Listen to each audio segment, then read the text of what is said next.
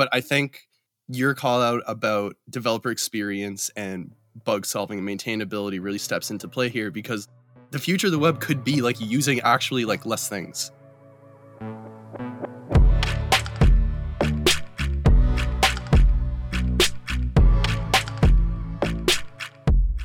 Hi there, and welcome to PodRocket, a podcast brought to you by LogRocket. LogRocket combines session replay, error tracking, and product analytics to help software teams solve user-reported issues, find those issues faster, and improve conversion and adoption. Get a free trial at logrocket.com today. I'm your host, Paul, and we have an exceptional guest joining us, someone who's been making waves in the web development community by advocating for, we love to hear a simpler and more resilient approach to building things for the web. It feels like the holy grail of the day and age. Please give a warm welcome to Chris Ferdinandi.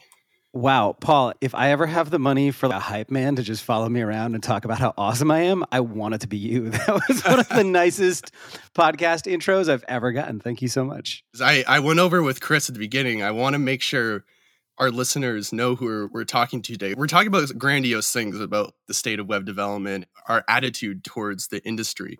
Chris, we could say you're an expert in vanilla JavaScript. You've dedicated a large portion of your career to helping others learn and master through courses, ebooks, workshops, videos, whatever it might be. So we're going to get into some of these topics today, and I'm really pumped for that. Awesome. Yeah, I'm really excited to be here. Thanks. I think the poster child sentence of this podcast is like the bloated web or the transitional web. I'm flip-flopping between the transitional web and the bloated web. But I like the bloated web because I think it hits that nail about what is the problem of the day and age. So I'd love to know from you, is it the transitional web or the bloated web? And why do you say the bloated web, Chris? Yeah, so I think for a while now, we've been in the bloated web. And this is something I've been talking about for a few years. Like maybe 4 years ago or so, 5, I gave this talk called The Lean Web, where I was talking about where we are today, where we've been in this period of time where if a little bit of JavaScript is good, a lot is even better. And so like we've been doing all these things in the browser with lots and lots of JavaScript that we used to rely on the server for. And in doing so, we've created this really fragile house of cards where JavaScript is incredibly easy to break. Like most browsers, if there's an error with your HTML or CSS, they just ignore it and move on. But because JavaScript is a scripting language, if something goes wrong, they just stop running it. And when your entire UI is rendered with JavaScript, that's really bad. JavaScript is also a lot more expensive for browsers to parse and render. It involves an extra step, and it's just a lot more computationally expensive. So like a byte of JavaScript is substantially worse for performance than a byte of JPEG or HTML or CSS might be. And so we found ourselves in this situation where we're throwing the worst part of the stack at the browser in increasingly large amounts. And so even though internet speeds have gotten phenomenally faster over the last decade, websites are not actually meaningfully faster. They can do cool stuff, but we're building them in a way that is slower, more prone to breaking, just generally like less resilient and worse. And a lot of times we're recreating stuff that we could just use the browser for or do on the server in a much more reliable and performant way. And so when I talk about the transitional web, I for a while I was very doom and gloom about the current state of things. I actually see the pendulum finally starting to swing in the other direction. I don't think we're 100% there yet, but I think we're at the beginning of kind of the next big shift in how we build things for the web. And so I've been referring to that as the transitional web. Sometimes I talk about the rise and the fall of JavaScript frameworks. Not that they've fallen yet, but I see their use in the front end starting to diminish over the next few years. I think your call out about having bugs crop up or like maintainability is a good call out, because this conversation about we can't ship too much JavaScript is like everybody's talking about that these days. That is the common point of view to be in. It's okay, we want to ship less JavaScript. We know we shouldn't just dump JavaScript on the client. So we have this solution and that solution. We're going to get into some of them like Astro is one. You ship no JavaScript by default. But I think your call out about developer experience and bug solving and maintainability really steps into play here, because the future of the web could be like using actually like less things. Maybe it's not like tacking on yet another thing onto the meta of the meta of the meta framework. And that's one thing I really like about like your course, for example, is it brings us back to the basics. It's like maybe you could use CSS as just CSS. So one of the things we don't talk about enough is developers who've been doing it for a while, myself included, like a certain amount of tooling because it can make repetitive tasks easier. But that same tooling or too much of it can make things a lot harder for people who are trying to learn, who are trying to get into the industry, junior developers, and a lot of times like even people who are involved in the process of making a web thing but are not actively front-end developers or JavaScript developers. Like you'll have CSS specialists or folks who do accessibility audits who, when you throw overly complex tooling at them, it gets in the way of them being able to do the thing they're really good at. One of the things that I talk about is we've seen, or we're starting to see this emergence of tools that shift a lot of the kind of the rendering from the browser back to the server. But they do it using modern approaches and tools. So you've got things like Svelte or Astro, which allow you to do state-based UI and like that diffing approach to rendering the UI. But what they spit out is not the entirety of React or Vue, but just a little bit of JavaScript that does the, they'll compile what you've written into just the minimal amount of JavaScript that you need to do those things. The thing that always makes me a little bit leery about those tools, and I think they're great, they're much better, just real big shift in the right direction, but it is still using a very tooling heavy process. And it's still like a lot of work for someone who's newish to this space to have to manage and deal with. It's another kind of set of things to break. I'm a big fan of using just enough tooling and no more. And I feel like for a lot of folks in our industry, like the right amount of tooling is as much as possible.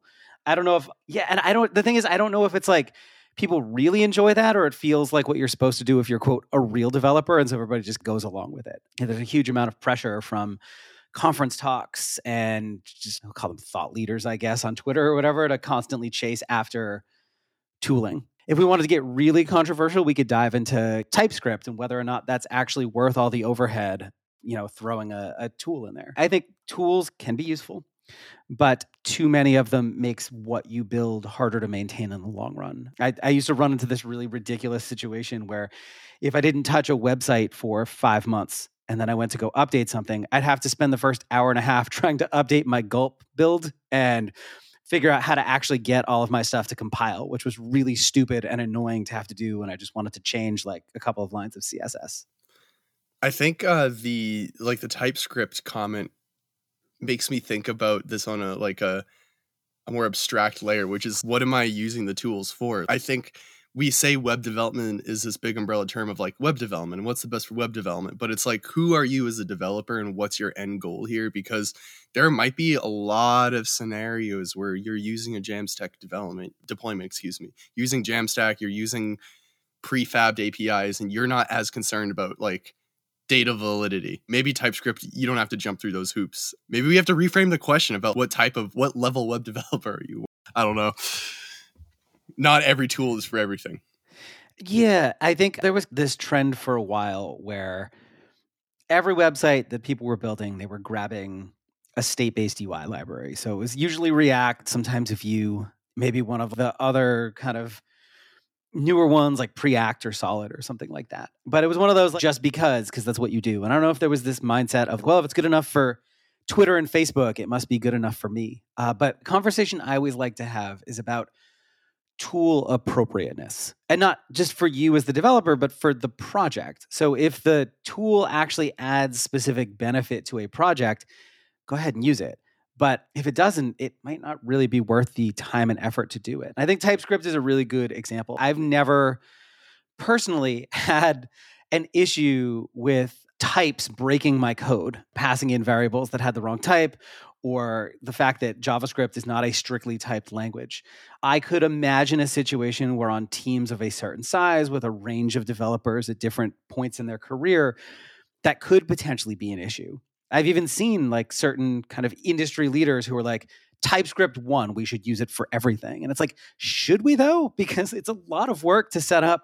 A lot of times you spend time fighting TypeScript to just get it to validate when the code you've written is perfectly valid and will run fine. And to me, it might not always be worth the effort. And I think that's true of most of the tools that we use. State-based UI libraries provide an incredible benefit for certain types of user interfaces and add a lot of overhead and create a lot of potential breakpoints in many, many others. But we have a tendency today to just kind of use them for everything. So for me, that's what it's really about. Being a little bit more thoughtful about the tools that we choose to use and when and why we choose to use them. I'd love to talk about state-based UI libraries such as React and Vue, and we'll get into that in a sec. But if you are a React developer, you are a Vue developer, use frameworks and stuff, and you're trying to debug your code, I'll take a quick pause here in our episode just to remind our viewers that the podcast is brought to you by LogRocket. And LogRocket can help you understand exactly how your users are interacting with your digital products and on your React site throughout your components. So it provides session replay, ever tracking, product analytics, and other cool like AI features such as frustration indicators and analytics and algorithms to surface the most impactful issues affecting your users. So you can spend more time building a great product rather than hunting through tools or other frameworks or integrations like we're talking about here. You want to solve your user-reported issues that your users bring up, actually find them before they bring them up, and improve conversion and adoption. So you can do that with LogRocket today. And I want to turn us back to React. So thinking about React in particular, do you think that React as a state-based UI library has a permanent king's throne, a lion's share of our... I mean, it does now, but for the transitional web, we're talking about the next 10 years. Do you think it has that lion's share? Because tools like Astro come out and they say, we have all these components, we have Astro pages and layouts, but wait, you can put React in it. And so me as a developer, my first reaction is, oh, whoa, I don't have to learn anything new. I'm just going to go use React. And so your first reaction, Paul? Yeah, my first reaction, my first state change is no state change. I just do what I've been doing. We use Astro and then we stick in React. So do you think that this is sort of are we going to continue down this path? Are people going to be lazy like me and we're just going to keep sticking everything in a state library like React and wrap some meta framework and say, oh, you're shipping less? So there's a couple of threads we could pull at. One of them is for a while before React ever existed, jQuery was the hot thing to use to build for the web.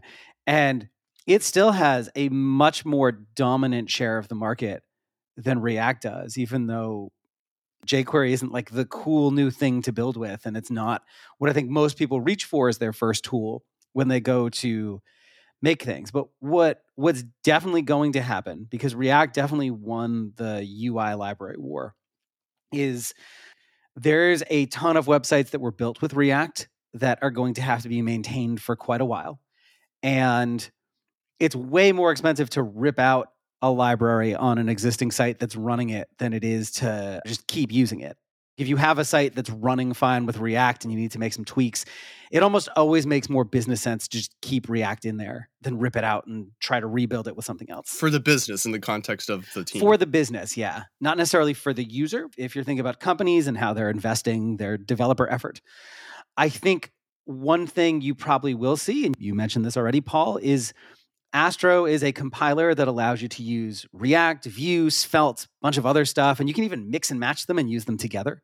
So I think at least as a transitional period, we will probably see more developers reaching for a tool like that and just making a few tweaks to their existing setup to do more server rendering using kind of the build that they already have. And so from that regard, yeah, I think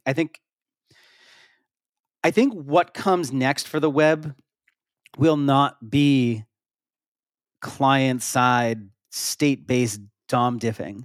But I don't think React is going to just disappear from the web anytime soon, much in the same way that jQuery has not disappeared from the web and probably won't anytime soon. There are sites built today that are going to be around for a long time, and they're going to continue to run on React, whether that's in the browser or through some kind of server-based or OS-based compiled ahead of time and distributed as HTML with little JS. I think React has staying power. I think the other side of this, though, the thing I don't know is state-based UI was a really big paradigm shift.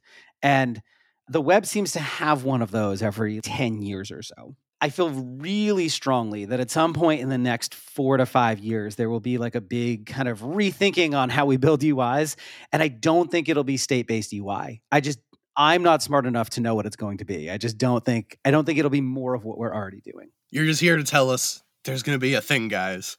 I'm just looking back at historical trends, and I know something will likely change. But just the tech industry moves too fast. Technology evolves too quickly. Like, I started doing web development back when the idea of like responsive web design and having a site that could work on your desktop and your phone was this really novel concept. And now it's just taken for granted. That's just what everybody does. A site on a phone. Yeah. It's a long-winded rant, but what I'm trying to get at is that I don't think React is going away, but I also don't necessarily think it'll be like the first tool people reach for in 3 to 5 years' time. It will be something else. And I'm also not entirely sure that these server-based compilers are going to be it either. So when we shifted away from jQuery, there was this period of time where the browser natively could do a lot of stuff that jQuery used to be able to do. Like getting a bunch of elements by a class instead of an ID used to be really, really hard. So jQuery like added all these layers of abstraction to do it. And then we got Query Selector and Query Selector All. And suddenly this was like way easy to do just in the browser. But there was certain stuff that was still a little bit more difficult. And so people built a bunch of these transitional tools that kind of bridged that gap. So you had Umbrella.js was one of the big ones, which is still around on the web. You can find the website for it if you do a Google search. Shoestring.js from the folks at Filament Group up here in the Northeast. And nobody uses those today, but they were really popular for like a year or two as people were like, we don't need jQuery anymore, but the native web still isn't enough. And there's a part of me that wonders if tools like Svelte and Astro are the next React or the next Umbrella.js. Are they just bridging the gap to whatever comes next, or are they the thing that becomes what's next? I'm not sure. And I'm not sure I would at this point bet money either way. But if you like forced me, I suspect that they might be transitional tools that pave the way for whatever comes next and not the next big thing. And I think that also steps into, I mean, at a fundamental level, in our context of conversation, I agree with you. And I think it also comes back to like, how are you using this tool? Because if you're using Astro to band-aid your React, it's totally a transitional tool. That's how you're using it. But if you're using it to re-architect the way you fetch load data, that's a different like domain you're stepping into. That's fair. And the other piece here too is maybe like we talk about something like SvelteKit, which allows you to, let's say you're not just, okay, I'm gonna move my React to something precompiled, so I'm shipping less code, which is a huge win just in and of itself, like you might do with Astro. And you're going into like, okay, I'm gonna write my pages in a way that feels very comfortable to me. And what I'm going to ship to the user is almost entirely HTML and CSS with a sprinkling of JavaScript when needed. And oh, by the way, if that fails, it'll make an old school server call and work anyways. That's huge. You could very much convince me that approach has staying power. And I think that's part of the problem is like Svelte came out, people were excited. And then Astro came out and people were like, oh, I can keep using React and just better. I think that's for me. I've gotten a little hung up on the fact that I see a lot of folks using Astro as like use the same approaches, but more servery. And there is potential to just do things a lot differently with these tools too. I think you're starting to highlight like, yeah, what are some things I might bet on being in like, I bet depend on React versus like right now, for example, we're talking about page transitions. I remember when Angular came out with that was like one of the poster child things about Angular. It's like I can transition in my SPA between pages. And now we're talking about putting that straight into the browser. So what other things do you think are going to follow suit? So there's a couple of them. So one of the ones that's in the works right now, I think it's in like a stage 2 or 3 proposal, but there's an API to do HTML string sanitization. And I think that would be a huge win. One of the challenges with third-party data with vanilla JavaScript right now is that if someone has some sort of malicious cross-site scripting attack in the data you get back, you can do a lot of bad things to a UI. And most state-based UI libraries include some sort of sanitization process that strips out stuff that's not on some sort of allow list. It's the reason why React, for example, has the set inner HTML dangerously property instead of just inner HTML. And Vue has their own kind of process for what's allowed and what's not. There's going to be a native web API for that will make things a lot easier. One thing that I would love to see in the browser is some sort of DOM diffing function that makes setting HTML in the UI as easy as using something like inner HTML, but without destructively re-rendering every single thing on the page. Like, I'd love to be able to say, here's an HTML string, here's an existing element. Make everything in there look like this with as little destruction as possible. Effectively doing what React and Vue do in the browser. Because I think a lot of what people use these tools for is not full-on single-page applications. There's a lot of like just progressively enhanced, like I have a filter component or something like that. And you really don't need a whole library for that, but it can be difficult. It's much easier to do with state-based UI than old school DOM manipulation. So having a native way to do that would be great. The other thing that would be kind of neat is, so one of the things that single page applications are, I'm going to say something a little controversial. They're terrible for the web. Most of the ones that get implemented are done with accessibility issues because you're breaking so many things that the browser just does for you and then re-implementing them with JavaScript, usually badly. So the one thing where SPAs really shine, though, is with media continuity. So for example, on YouTube, I can play a video and then navigate around and open other pages and pull up like descriptions for other videos. And the video I was watching continues to play down in the corner. Same thing with Spotify WebView. I can listen to music and jump around to a bunch of different like like songs and tracks and artists, and that media continues to play. Or like SoundCloud, same thing. And you really need an SPA to do that today. So it would be really cool if, in addition to, say, the element transitions API, which allows you to get those cool like page transition effects, there was a way to keep certain media persistent while making a full HTTP request and getting a page back and hot swapping what's in there with what you just got back. So I guess not all that dissimilar to what, say, the folks at Basecamp or 37 Signals did with their like hotwire HTML over the wire thing, but natively. I guess effectively I'm still talking about DOM diffing, just you're also including like the head and all the stuff up there. But yeah, I think that would be really interesting. And then this gets a little more difficult to answer because what invariably ends up happening is stuff that we use libraries for today, like the best stuff ends up getting absorbed into the platform eventually. Like the best parts of jQuery got pulled into the web. And as soon as that happens, a bunch of new libraries come out that tackle a whole new set of problems that we didn't even know we had. Is that going to be like AI integration? Is it going to be VR? Is it going to be something else? Like, it's really difficult to predict what that's going to be. But I almost see this as like a never-ending cycle, right? We'll get there with the native web, and then there'll be a whole new set of tools bringing a whole new set of features that push things forward.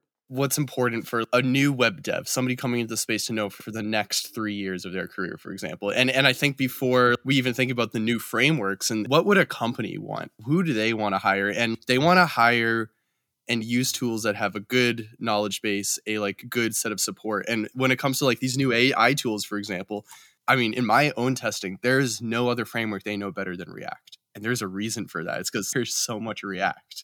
Like, AIs are pros in React. And it's like, that's an undeniable truth that we're going to have to grapple with as this becomes the de facto technology to spit out components. Just the what do people need to know thing. One of the things I've really benefited from, because I've focused on just the web platform and a lot of those foundational technologies, is I'm less concerned with which new libraries are popular and in vogue at the moment, because it's a lot easier to kind of transition and pick those up when you understand more of the fundamentals of how they work. Like, React is infinitely easier to learn when you understand JavaScript basics than if you don't. But I'm also pragmatic. And so if like you're someone who's just graduating and you're looking for your first web developer job, it's really hard for me to say don't learn React, because React is what most of the job description's looking for. It's probably the easiest way for you to find work. is learn React. And I think you're right. I think at least in the near term, a tool like React, or to a lesser extent Vue, there are still some companies that use that too, are probably good bets. But I do think learning or digging, if you have the time, digging into a compiled tool like Svelte or Astro, or I'll have to take a look at Quick, will potentially put you a little bit ahead for what's going to happen in the next few years. Just like I remember when I was first getting into this, and I was really digging into responsive web design because it was like this brand new thing. And I knew more about it than a lot of the more senior devs because they just kind of dismissed it as this fad or weren't really aware of it. And it really benefited me early in my career. Once it finally kind of clicked, I knew a lot more about it than some of my peers did. And that was really helpful. My general advice to folks now is if you desperately need a job today, learn React. If you want to potentially set yourself up for a bit more success over the next couple of years, maybe dig into Astro or Svelte or something like it. Chris, thank you for your time coming on and picking apart this like very vague topic. This podcast ended up indeed just being a brain dump and us talking about the state of things, the future of things. And then I think you're just an interesting person to talk to because you have a slightly different corner of the room that you're yelling from, where you're like, hey, like basics people, fundamentals. And if you're into that, like we mentioned at the beginning, Chris, he has a course. What's the name of the course one more time? I have a handful of things. So the easiest way to find that and all things me is if you go to gomakethings.com/podrocket. You can find my daily newsletter, some courses, workshops, a bunch of free stuff, and a ton of links related to all the things that we talked about today. And Chris, are you on Twitter or Medium if people wanted to follow on your musings? Yeah, I'm on Twitter at Chris Ferdinandi. My last name is a nightmare. It's got like a bajillion vowels in it. So just go over to gomakethings.com. I have links to all that stuff. My email address if you want to tell me how stupid and wrong I am. Twitter if you want to yell at me. And my YouTube channel if you want to heckle me in the comments. YouTube, there it is. Well, gomakethings.com. Easy to remember. Appreciate it, Chris. Awesome. Thanks for having me. It was really great chatting.